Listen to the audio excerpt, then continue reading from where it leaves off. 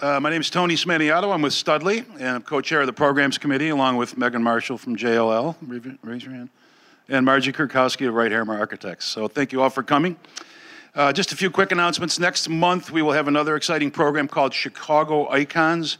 What's old is new again. We're going to have some representatives of some of Chicago's great icons here on the panel to discuss how they keep their properties fresh and new and modernized, and talk about rebranding, remarketing some of the great properties you know in Chicago here.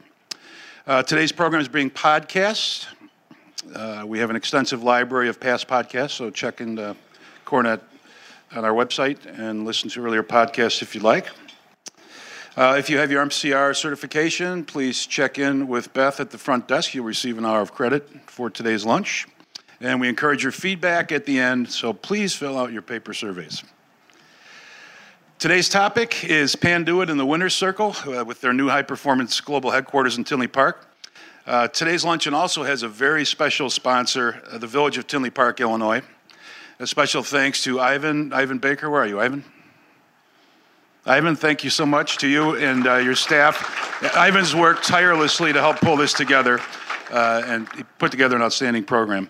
We also want to welcome all of our special guests from Tinley Park, including Mayor Zabrocki, Trustees Leone, Hannon, Maher, and Grady here in front of us, and several members of the village staff who are attending today. So I've known many of you in this room. For some of us, we've known each other over 20 years. And maybe what you didn't know is, as I burst onto Chicago's real estate scene in the 80s, that was supposed to be funny, burst. When I burst onto the scene in the 80s, what most of you probably didn't know is that I grew up in, I lived in, and I also even worked for the Village of Tinley Park in my youth. I had the privilege of working with some great people while I was there, from fellow staffers, managers, trustees, and especially with Mayor Ed Zabrocki. I'd like to introduce Mayor now. Mayor has been an elected official in Tinley Park since 1977, and he's currently serving his 31st year as mayor. He's a retired counselor from Brother Rice High School. He's been a leader in promoting quality education, regional cooperation, fiscal management, and for sure, economic development. Under his leadership, Tinley has grown from a very small town to become the 20th largest city in the state of Illinois with a population of 57,000 people. Quite a different community than it was when I was living there. Tinley Park has been recognized by the U.S. Department of Commerce as National Winner for Economic Development Excellence, by Bloomberg Business Week as America's best place to raise a family, and by the National League of Cities for Municipal Excellence.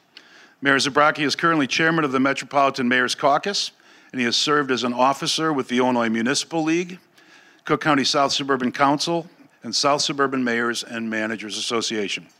By promoting a strong fiscal policy, Ed has helped ensure that Tinley Park has a credit rating in the top 5% of all municipalities in the nation. He's a notable model of excellence through the recession with surplus budgets, no tax increases, no municipal layoffs, and net new businesses each year. His leadership and results helped him gain status as one of the top 10 mayors in the United States, according to the World Mayor Project in London. So will everyone please join me and our NASCAR family, the Bettenhausens, and Mayor Zabrocki. Please join us at the dais, Mayor Zabrocki. We have Before we get started, how about we draw the winner of our tickets to the STP 300? Thank you very much, Tony, and thank you very much for that introduction. I might mention that while I was lunching with Tony earlier, and we're talking about his former employment by the village, we're trying to figure out what he actually did for us. And there was a big gap in the conversation. So I'm not sure what that means, Tony. But anyway. We have a little raffle with us. You may have noticed that there's a car parked out in front. If you didn't notice it, you may have heard it. And we hope we didn't break too many windows out there. Tinley Park is the home of the Bettenhausen family. And the Bettenhausen family was involved for many, many years with the Indy cars in Indianapolis. And if you're an Indy fan at all, or a NASCAR fan at all, we have a very nice museum with some of the old Bettenhausen Indy cars, if you'd like to come out sometime. Anyway, we have a raffle for 2 tickets for this summer in July for the NASCAR race at the Chicagoland Speedway. Why don't you, okay, and we'll go from there. Okay, let's see who we got here. Tony, I'm going to give it to you because I don't have my glasses on. The winner is Gorski. Sarah is going to have fun. Sarah, I'll give it to you. Okay.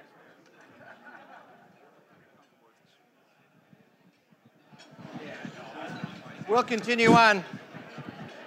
We'll continue on with the program, and what I'd like to do at this point in time is to introduce the moderator of our panel today, and that's Pat Turnbull, who is President and Chief Operating Officer of the Kalin International, a leading workplace strategy and furniture distribution company headquartered here in Chicago.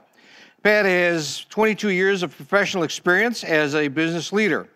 She joined the International Facility Management Association in 1993, is past chair of the IFMA Foundation, and served as on its board of trustees from 2004 to 2010. Pat is currently an active member of the Chicago and Northern Illinois chapters of the IFMA and serves as a task force leader for the IFMA Sustainability Committee. Pat has been recognized by Chicago Women in Real Estate Association, a recognized speaker and author. Pat has a master's degree in business and is a lead accredited professional. Pat's company played an integral role in the Panduit Corporation headquarters in Tinley Park and will be moderating our panel. Please join me in welcoming Pat.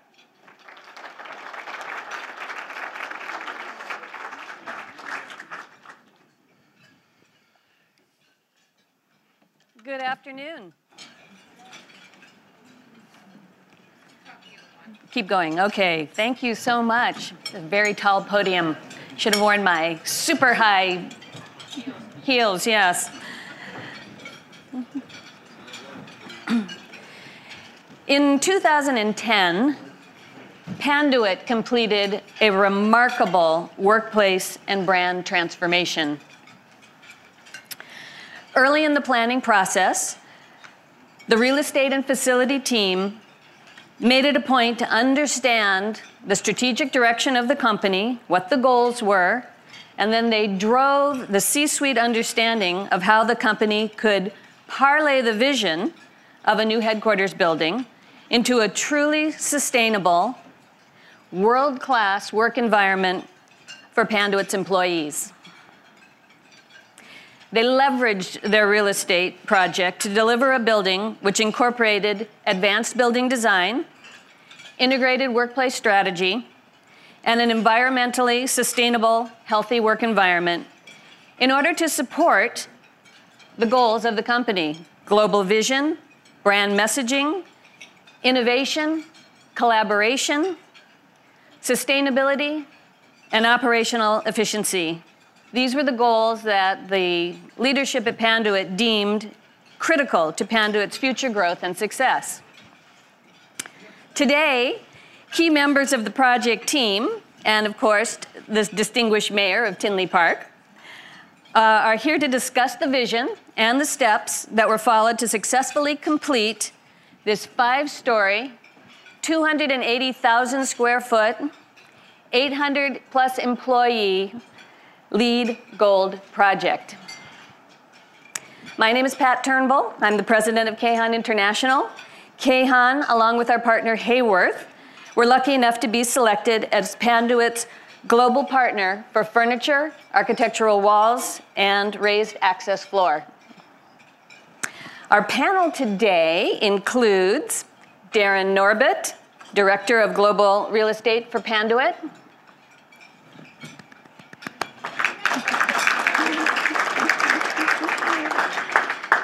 Kevin Hoffmeyer, Senior Manager, Global Facilities for Panduit. Carrie Johnson, Senior Associate at Gensler. Susan Cortez, Vice President, Corporate Accounts for Kalin International.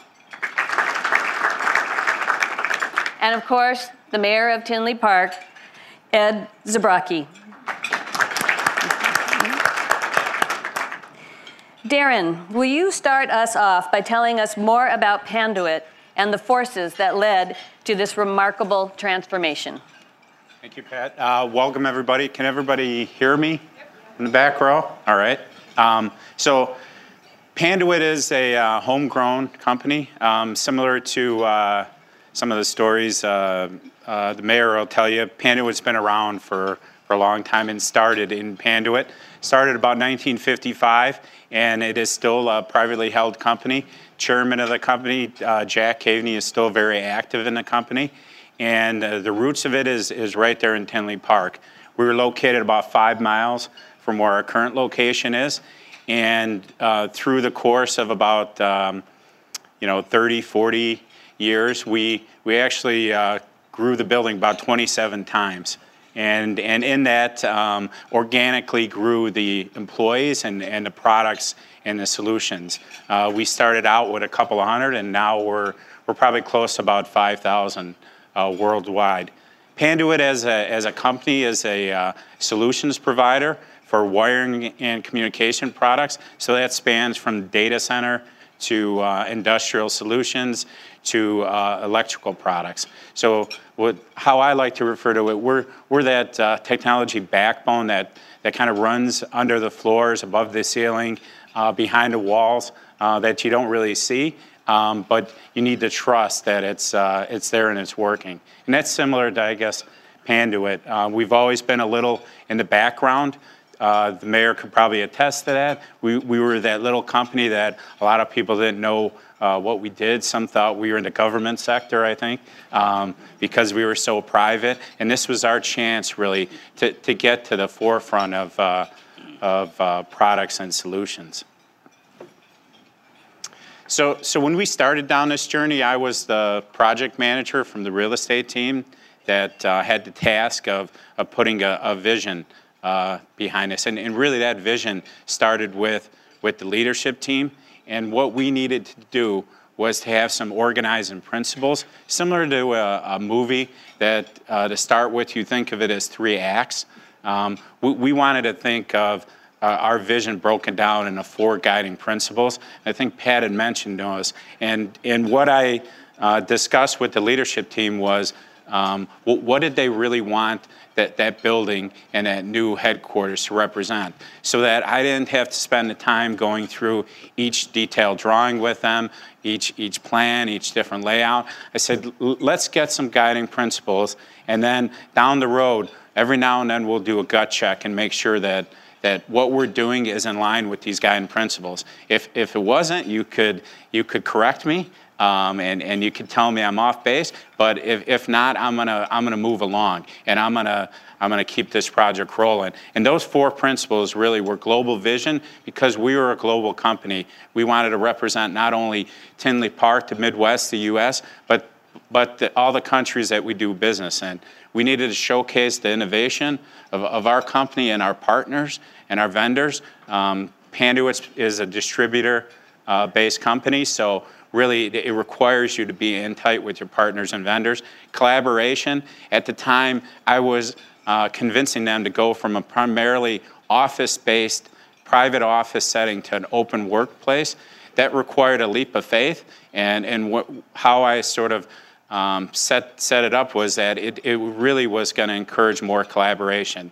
And then sustainability. And sustainability in the broadest sense of the word, in that as privately held, we work on a year-to-year budget-based planning. We don't work per quarter, and they look for long-term investments. We own the land, we own the building, and they wanted with that a 30-year master plan. And to do a 30-year master plan, I had to make sure that I was doing everything in a way that allowed me to grow and scale with the business, and also with the requirements of technology that was changing literally by the day. So this is the main entrance of Panduit at the time, and you can see it says corporate entrance right there. This is when you first walked in, and there was this little sliding glass door that would get slid open and welcome you. And we had, really for our technology and how we spread information, was a typical chart.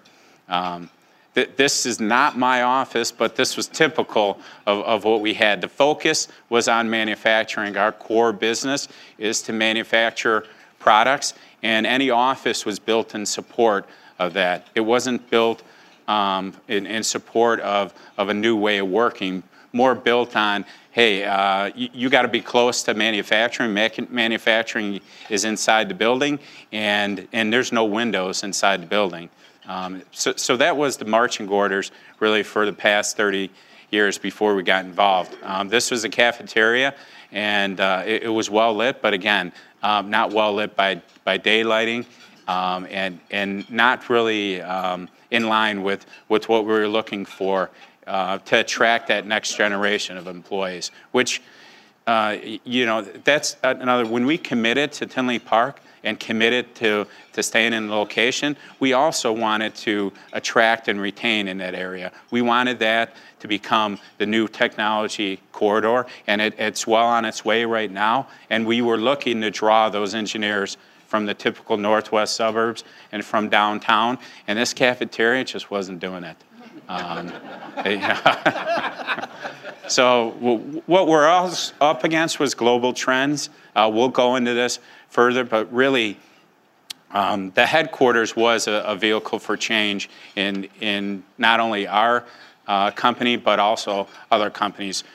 We took this as an opportunity to change a lot of different ways of what we were doing. We instilled new policies around printing and copiers, getting rid of desktop printers. We went to a more open environment, 90% open versus what it typically was about 10% open.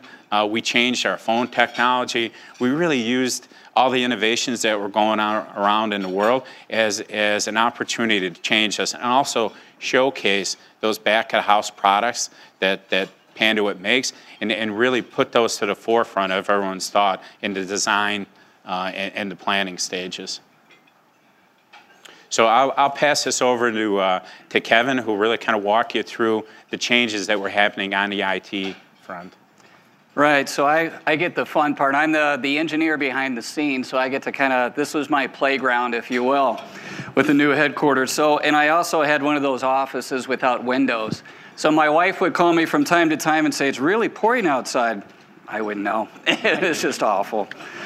So when we look at the changes in IT technology, it's kind of interesting, and we even learned as we went through this that we set up our data center for our final loading, right? And we're assuming all the servers are going to go in there, all the different machines. Well, lo and behold, things are changing, right? So we're trying to virtualize a lot of the programs. We push things out to the clouds. We now have blade servers, right, for the IT people in here, so we can really condense that kilowatt per cabinet, if you will. The other thing that was great, and we'll talk about this more later, was the proliferation of the Unified Physical Infrastructure, which is UPI. And so we'll talk about that later, and that was actually bringing the IT as well as like the building automation folks together. And we put all systems on one network, which was unheard of in the past, and I'm sure some people are still working from that old model.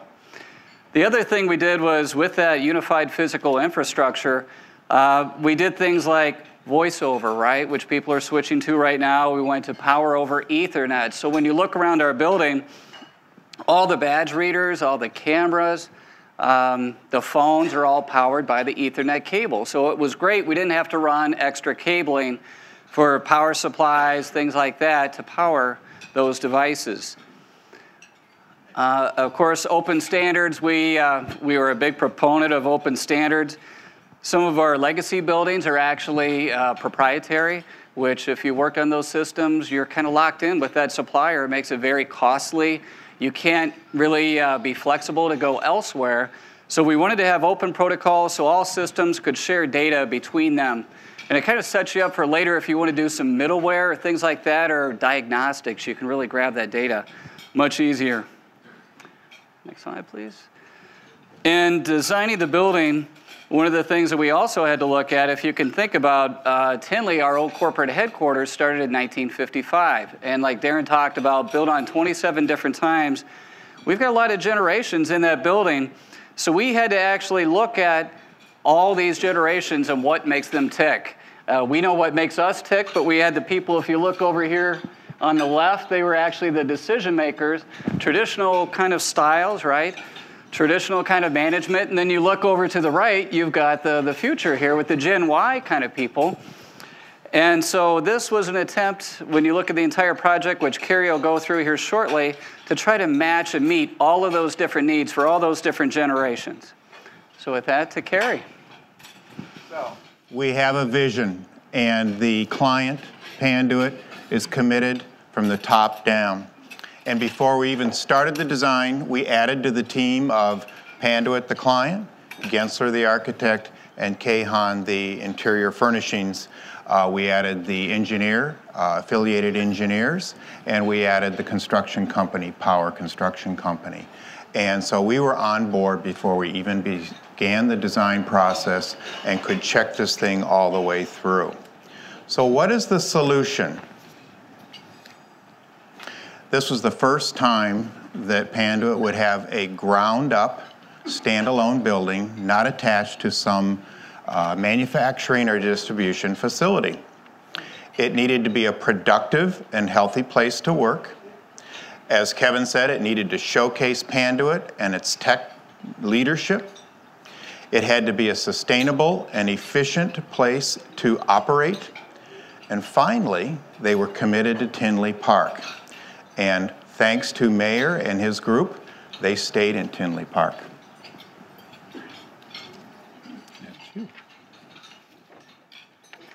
Thank you.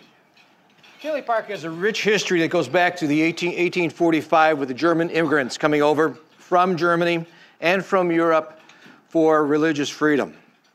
We know that Tinley Park's vision as a quality community with a strong business climate. We've always worked with companies, whether large or small, to make sure that we attract them to our community and to sustain them. We developed an economic development committee well over 4 decades ago. And basically, we have 3 principles. It must be a quality development. It must broaden the tax base. By that I mean commercial, office space, warehousing, so that depending upon the economy, we can still sustain it.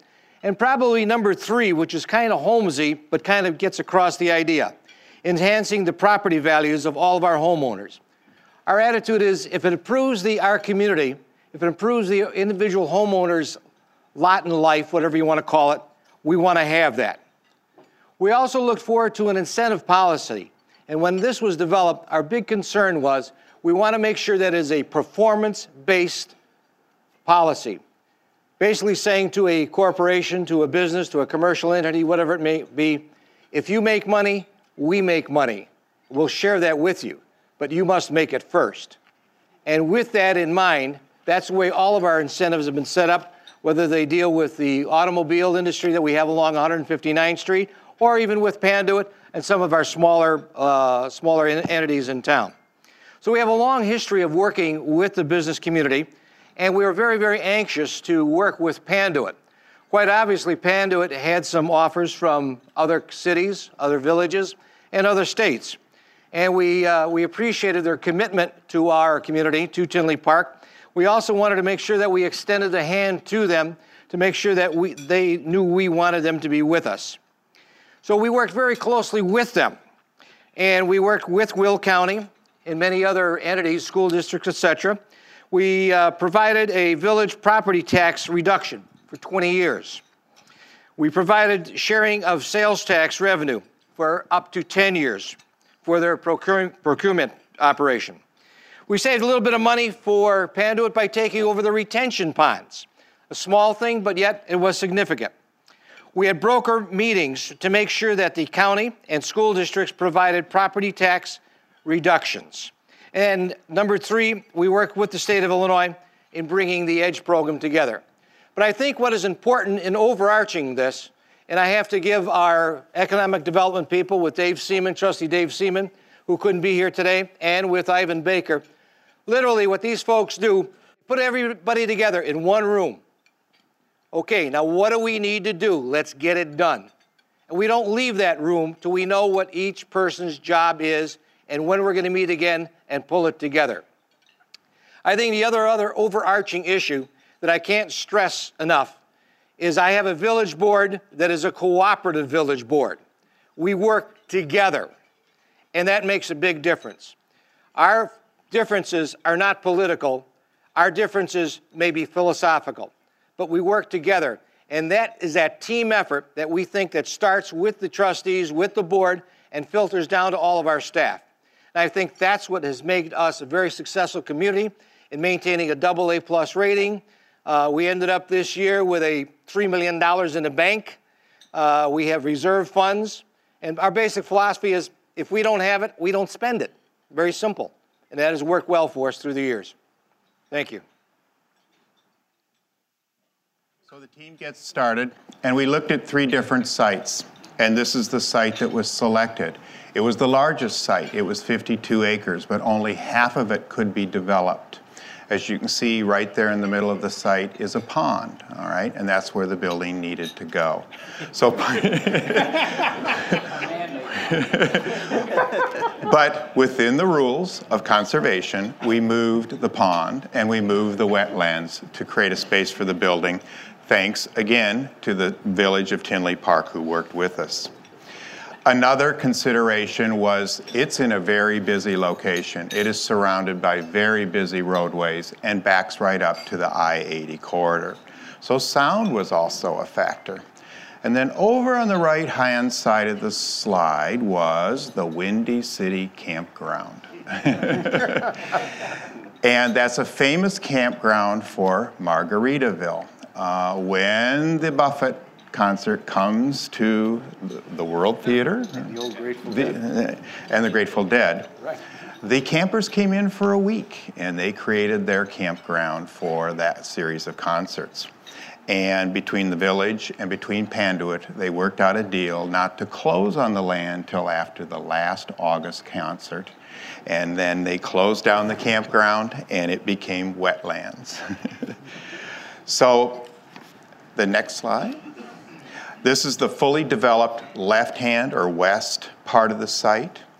This shows the full construction when the 30-year phases kick in. It is 500,000 square feet. That's how it will all be parked. The first phase, which holds the 800 employees and 280,000 square feet, is the bottom white Phase 1 building. It includes the link between the Phase 1 building and the future buildings. And the building was to be developed and designed to accommodate all of the workforce and the employee issues that Darren has talked about. And I put up there once more reiteration of the city participation and city cooperation. This was, as I said, an undeveloped site. This was going to be a LEED Gold project. These were concepts that Tinley Park had not come up against yet. And rather than say, we don't know how to do this, they sat at the table with us and we worked through it, and now there's precedence and there's some great opportunities for the next developers. As I said, the site is LEED Gold. It is all the site rainwater is collected, it's controlled, and enough of it is kept to irrigate the property. The rainwater on the roof is also collected, all right? And the building was designed to use that collected water for what we call gray water, or for flushing the toilets and the urinals. But there's a backstory to this, and this is Kevin's story. Thank you, Kerry. Yeah, well, again, when we were working with the village at Tinley Park and ourselves, we had never worked with a rainwater collection system. So we actually came to Chicago with a lot of the folks from the village, and we actually looked at some different installations. We were able to ask a lot of questions how to make this successful. I'm not sure if people in the room are aware too, but it's actually permitted, I think, through the state under the Pool and Beach Act, because we really don't have any regulations for the rainwater harvesting for the non-potable use such as ours. So Kerry alluded to, it was for the toilets, but if you look in the picture, you can see that green roof area. There's a lot of sedum there. And this sedum starts flowering, right? And we have a little bit of soil underneath the sedum. So when we would have a rain event, you can imagine we get a little silt in the water, even though we filtrated down to like 50 micron, and we got a little coloration to the water.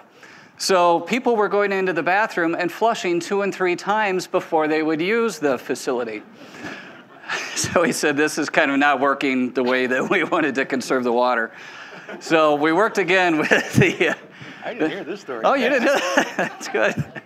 So we did work with the village and the state to repurpose this. And it actually worked out really well. We're using the rainwater collection, which we have 2 1,500-gallon tanks in the basement. We collect not only the roof area that you can see there in the picture, but we also collect the groundwater from around the building. And we now use that for our cooling tower makeup water. So for the engineers in the room, it works out perfect. It's soft. It doesn't have all the minerals that are going to come out on your cooling tower. So we found a nice solution for that. So, as you can tell from that conversation, we are working for scientists, engineers, and inventors. And that's always a challenge because they have some great ideas. And you leave the building and you come back a month later and it looks a little different because they've been turning valves. But to have a client that takes that good care of their facility is a treat.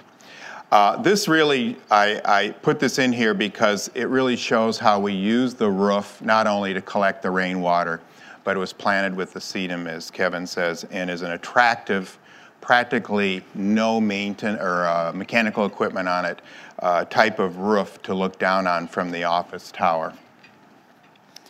This is a rendering of the site, and basically what you see here surrounding the building, the 5-story office tower, and the link that contains all the amenities and the green roof on top is the only part of the site that's really planted, landscaped, and maintained that way. The rest of the site is all natural.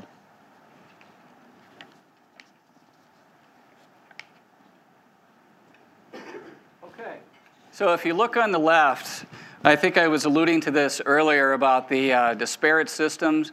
And many people, I'm sure, are still operating this way right now. So the legacy systems, I know in our previous headquarters, we had special closets for our BAS equipment that our group maintained, not on a regular basis, and we didn't always monitor the temperature of that telecom room. IT had their own closet. Our security personnel, they had their own area. And of course, everything was wired up independently, right? They all had their own operating system. No one could interface between the different systems. So if you look on the right, this is actually what we went after with our new headquarters, which is unifying all of that physical infrastructure. And again, it took a very collaborative effort between all the different groups. And a few knockdown, drag out, maybe I shouldn't put it that way, but we were locked in a room, kind of like Mayor was talking about, and you're not going to leave the room until you figure things out. So it worked out fantastic from my perspective that, for example, all of our systems now are in the data center or the telecom rooms. So they're backed up on a regular basis. They're in a climate-controlled environment. We don't have to worry about those types of things anymore. And again, there was a little hesitation by IT of bringing all of this stuff onto the network, but when you work together, it flows very well. And I'll pass it back to Carrie, I believe. Great. I love this slide because alongside of each other, the exterior and the interior. The building and its interiors were designed together from programming, planning, and the actual design. It was a seamless solution by the same team. And when you approach the building and you come into the building and you walk into the reception area and up to the office floors, it's a one-time continuous experience. There's no change in the experience. And I like the picture on the left because the building crops up in the middle of the farmland. You're driving down the roadway and you go, what's that black box off in the distance? Wonder what that is. And it's popping up out of the cornfield. Thanks to crop rotation, it's in its bean rotation, shorter crops, we can see more of the building from the road for a few years. The lobby is really the client zone. The employees come in 2 other entrances from the parking lots further north into the link, which connects them up to the office tower, and the visitors enter through the front lobby. The lobby is immediately about technology, as you can see. And it's there where they meet with their clients, they educate their clients, and they demonstrate to their clients. The floor plate was fashioned after the program. The size and the shape, which is just about 50,000 square feet, was a response to the global workplace strategy for their work area. This global strategy is the basis and the foundation for their workspaces around the globe. They execute and roll out this strategy wherever they have office space around the globe, usually attached to some kind of warehouse distribution facility. As we said, this is standalone. The floor plate is narrow and long. It is a response to making sure that everybody has access to light and view. It's a 90-10. It's 90% open plan, 10% private office. Those private offices are on the interior along the core there with glass office fronts. The workstations, and this is a change too, are in the exterior with access to the light and view and only 48-inch high panels. All right. So even the person in the private office, 55 feet away from the outside glass, has access to the light and view. And then finally, the collaboration zones. They're the north-south zones that split the floor plate into neighborhoods. And that's where the meetings go that are occurring in a more formal manner versus what's going out in the open plan. And this building, because of the program and its shape that ultimately resulted, the bay sizing and column spacing is unique. This is a 34-foot bay. This is not a 25, 30, 35. This is 34 feet because that's what fits the open plan workstation clustering and gives them ultimate flexibility. They never work around a column. Daylight harvesting, part of the LEED program. The glass is mostly clear on the outside and very tall. It allows the natural light into the space where the light fixtures are on photosensitive controls that allow those fixtures to be turned off when you have plenty of daylight, and that daylight can get all the way to the interior. Also on that daylight sensing are the roller shades on the outside, which are lowered when there's too much light, okay? And then finally, you can see on the right there kind of a shelf. That's the light shelf. That's the reflector that grabs as much of that natural light and reflects it clear back into that space, 45, 50 feet away. So that was part of the program. The next one is the floor plate that we talked about, and the blue loop, the blue stars, and the connectors there is the infrastructure using Panduit's unified physical infrastructure that is set in place at the beginning of the project under the raised floor. All right? That is the more permanent part of the raised floor. In the infrastructure. It gets more flexible from that point on.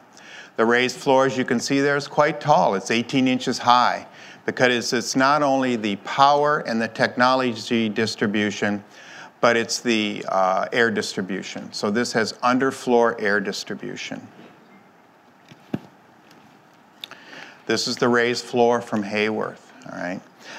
And it shows on the left there, that is a zone distribution box. That is a connection point that's permanently wired through all of their product out to that point that they developed at the same time as this building was being designed.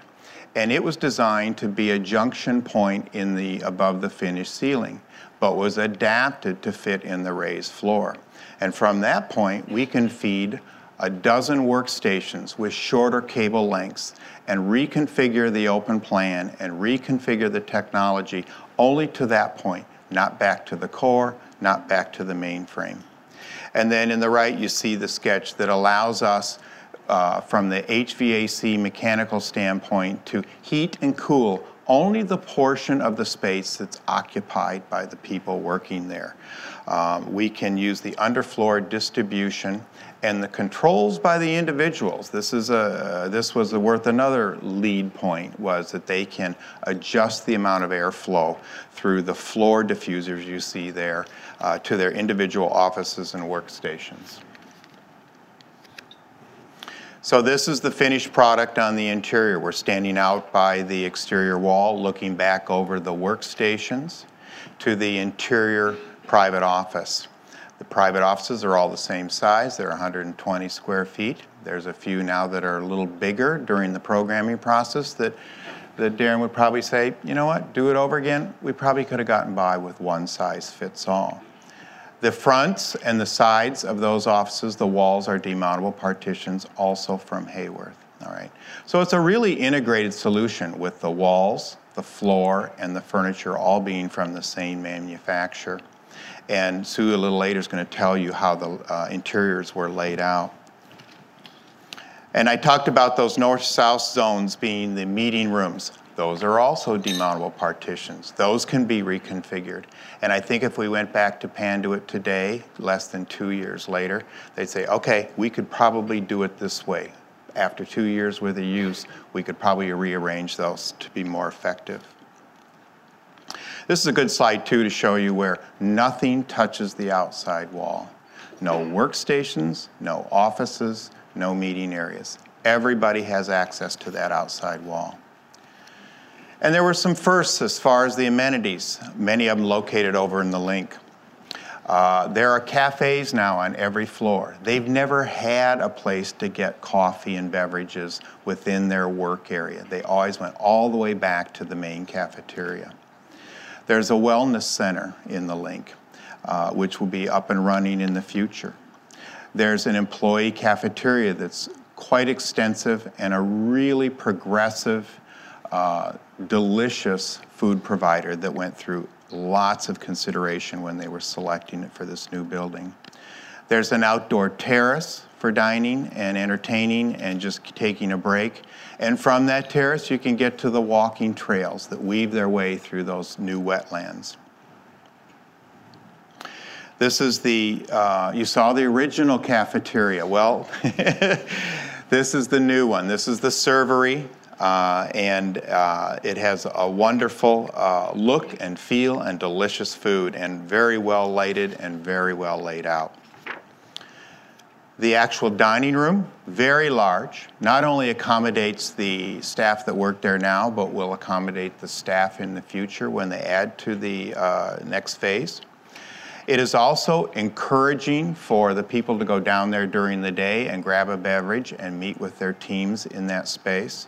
It couldn't be a nicer space to meet. And I've been to several programs where this is where they entertain, they demonstrate, they have conferences, very client-focused area. And then finally, the outside shot. This is the terrace outside of that link with the dining room and the meeting areas. And it's a little wintry there in this shot, but it's a wonderful place to meet. And with that, we can talk about what Sue's role was. So as part of the Panduit team, we were charged with developing the furniture and the demountable walls for the space. Panduit was very concerned about making sure that the people that were in the old space coming out of private offices were seeing their new space as a give back and not that things were being taken away from them.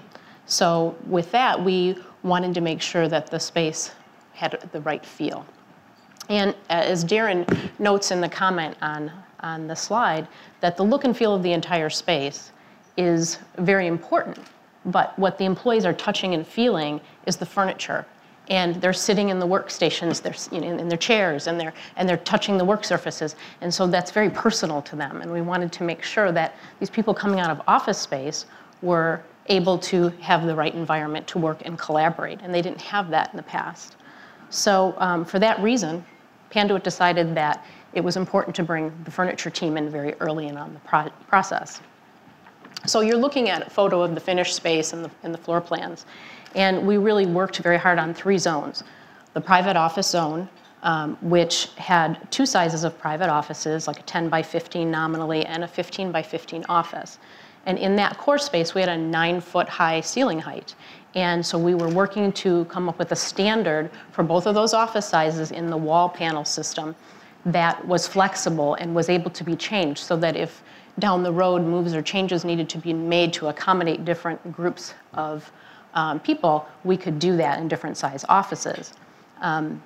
As well, because we had demountable walls, the furniture within those walls needed to be flexible as well. And so we had to be very thoughtful about the way we designed the offices to make sure that when we made those changes to the demountable walls, the furniture could go with it. And the furniture was really the same in both offices, and just by adding and subtracting pieces from our kit of parts, we were able to accommodate those changes very easily. The second zone was the conference area that you heard Carrie speak of in the Bay Area that divided up the neighborhoods. And those bays were at a 10-foot-6 ceiling height. And so what we needed to do was think about how are we going to be able to reuse product at a 10-foot ceiling height and product at a 9-foot ceiling height. So we developed a wall at 9 feet and created a stack on top of that, so that not only could we use those panels in the 10-foot high ceiling area, but we could reconfigure and use those panels in the 9-foot ceiling area. And it was also easy from a functional perspective, because what we had was, moving a 10-foot-6 wall around, kind of difficult. So it gave us a lot of flexibility with movement of product from floor to floor as well. The last zone, the third zone, is the workspace zone, or the neighborhoods. And that consisted of 6x8 workstations, and we had 2 workstation styles. There was the collaborative workstation, which is an L workstation, and you can see it on the left there, which you have 4 L workstations that wrap around a central table that people can share and work together and collaborate. And then there's the private workstation, which was really more for those team members that needed more heads-down focused use, and that was more of a U shape.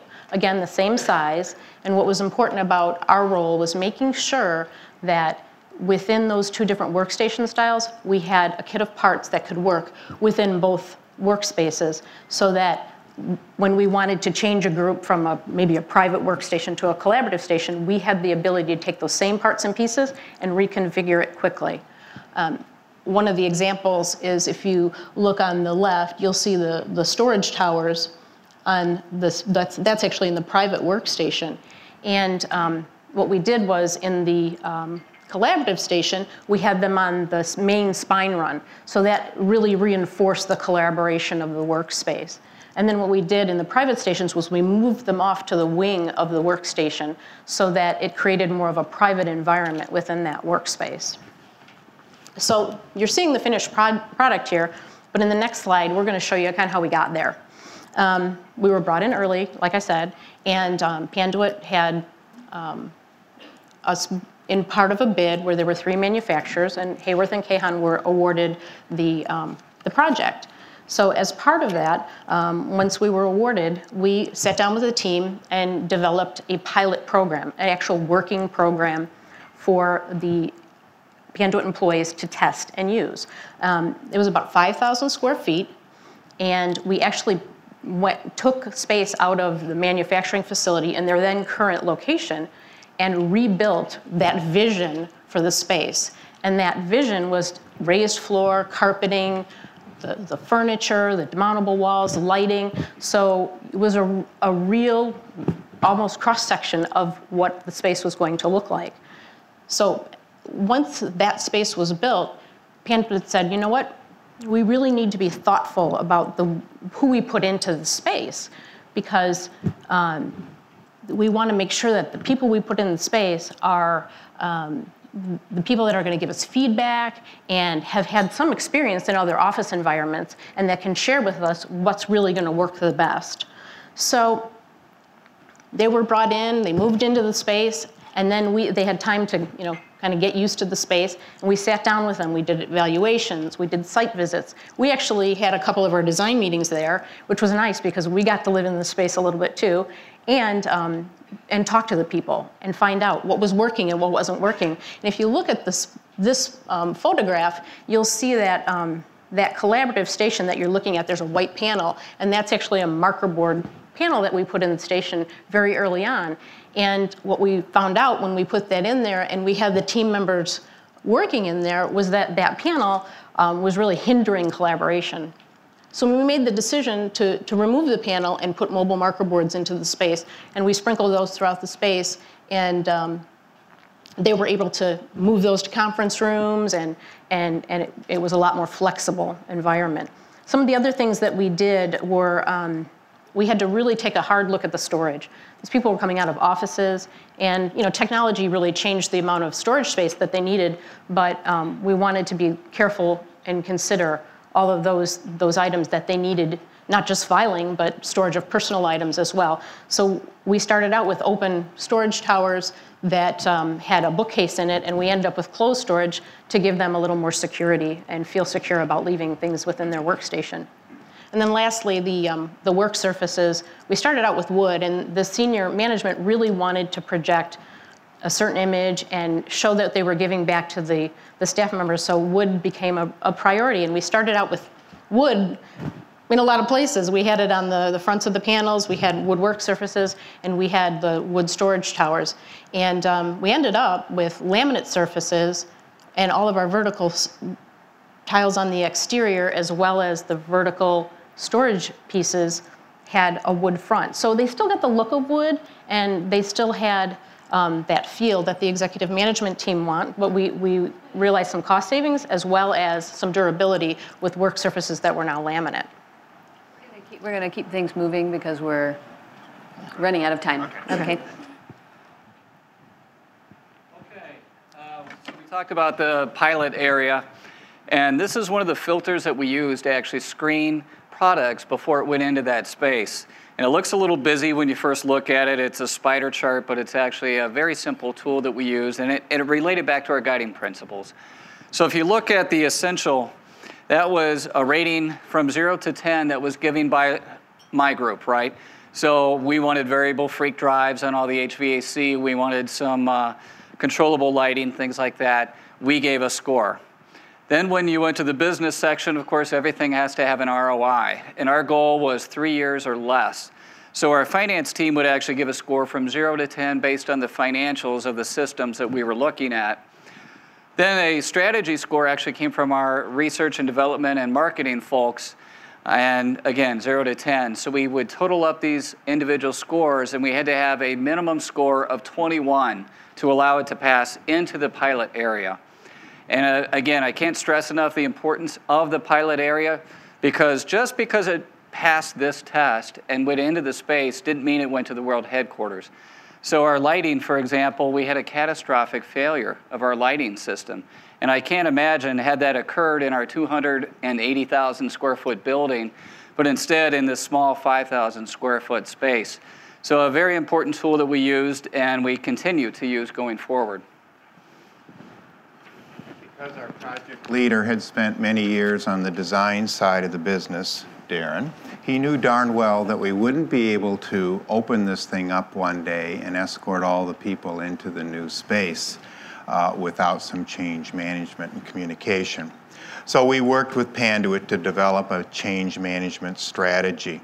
And it's very clear that a lot more people were going to be in open plan workstations than private offices. And those workstations would have panels that were only 45, 50 inches high instead of 65 inches high. That would be different for them. And there would be a cafe on every floor, and it would be okay not to take the time to walk down to the main food service, but it's okay to go get a cup of coffee and stand there and talk a little. And finally, it's okay to collaborate. You can get up out of your workstation. You can go over to another one and talk to the other team members and collaborate. So we created this 5-step process, okay? And the interesting part is that as we got them through the understand, assess, and write about it implementation is when we began to hand it off to Panduit as the leader, and that's where Darren talks about that process.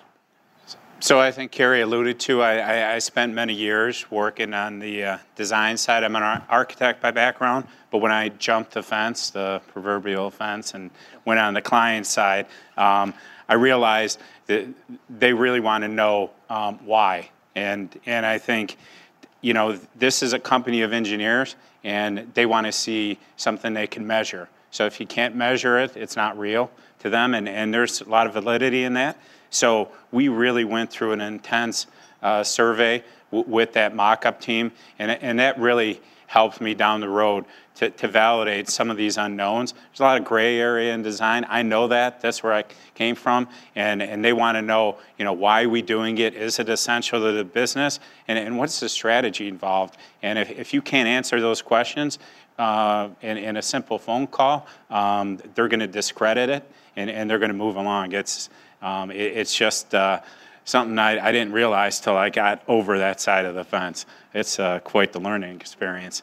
So the next slide, I think, will really point to what I worked with them when we took the journey down LEED, because, you know, at that point, really 4 years ago, they had no concept of LEED. We were just learning about LEED, and what I told them was, this is a way to show you on a point system what you're doing well for the environment, what you're doing well as far as a corporation, and what you're giving back to the people. And it was, for me, a great guideline and something that I could easily walk through the C-suite to, and it to this day pays off dividends, because I think, rolling to the next slide, it equates then to actual savings. In something that, you know, electrical, that's, Kevin and I look at that every month, that's 20 to 30% of our bill.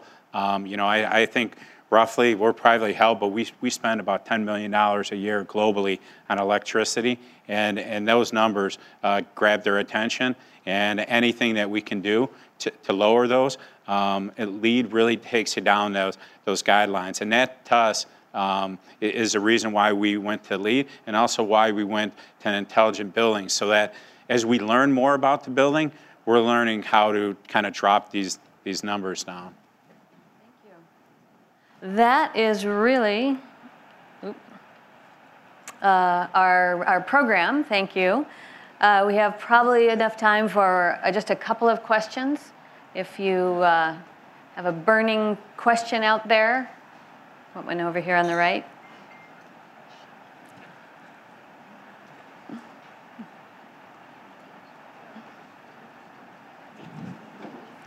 Hi, Diana Pizzoni, Ted Moodis Associates. What would you say was your biggest either failure or change or adjustment in the pilot space that you built because of that? So I'll field that. Since I'll fall on the sword, that's my role. But I would say it's a misconception that sometimes tools and things like, if you put a marker board there, that's collaboration. Or if you open up a space and you give them low-height panels, that's going to enable collaboration. Or if you give them this fancy little thing that hangs on the side of a panel and you know, holds a Scotch tape nicely, no offense to Hayworth, but that's not collaboration. So what I've learned is you got to really give them the tools, see which ones they choose, and then ask them afterwards, was it effective, and what value did it bring to you, you know, to your business? And that's really what I learned, was not to make any assumptions, but only, you know, use the results of the actions that they did. Thank you. I think we have another question in the center of the room. Rick Page of U.S. Bank. Just from the onset of the germ of an idea to do this to completion and move in, what was the timeline, and how much of that time did you spend in the executive onboarding process with the concepts of LEED on sustainability and some of these new work kind of concepts? So I'll start, and maybe Carrie could add to it, in that, you know, from initial thought to completion, it was about 4 years.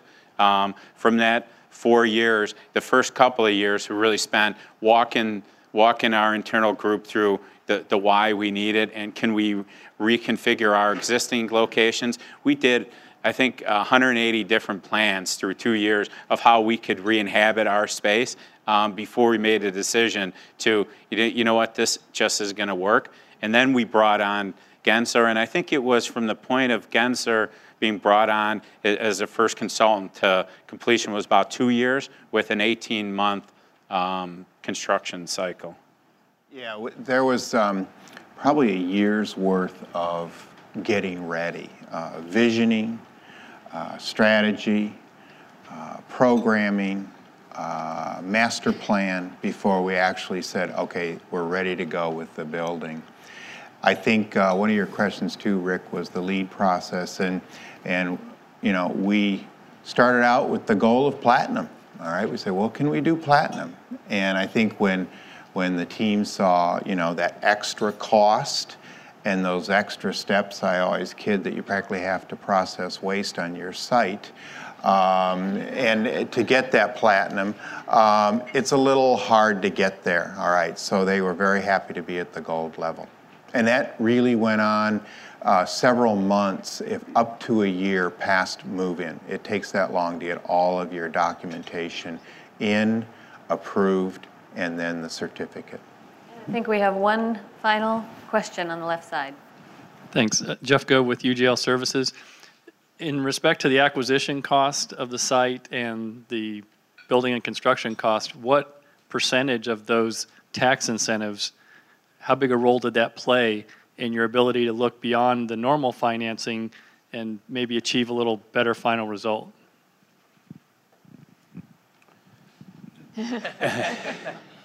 So Panduit's unique in that you know, we're privately held and we're funded internally. So we do not typically go out for loans. We work as our own bank, and so what part did it play? I think it played a big part in that you know.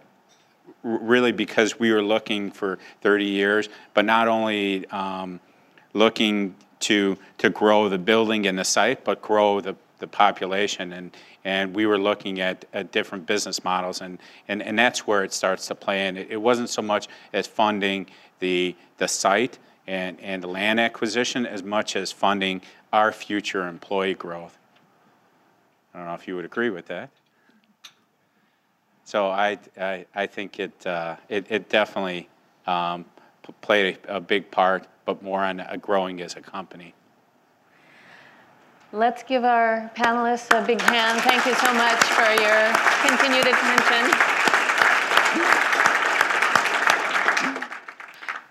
Thank you again to our speakers and everyone for coming today. Please remember to fill out your surveys, and a copy of the presentation will be on the website tomorrow. Thank you.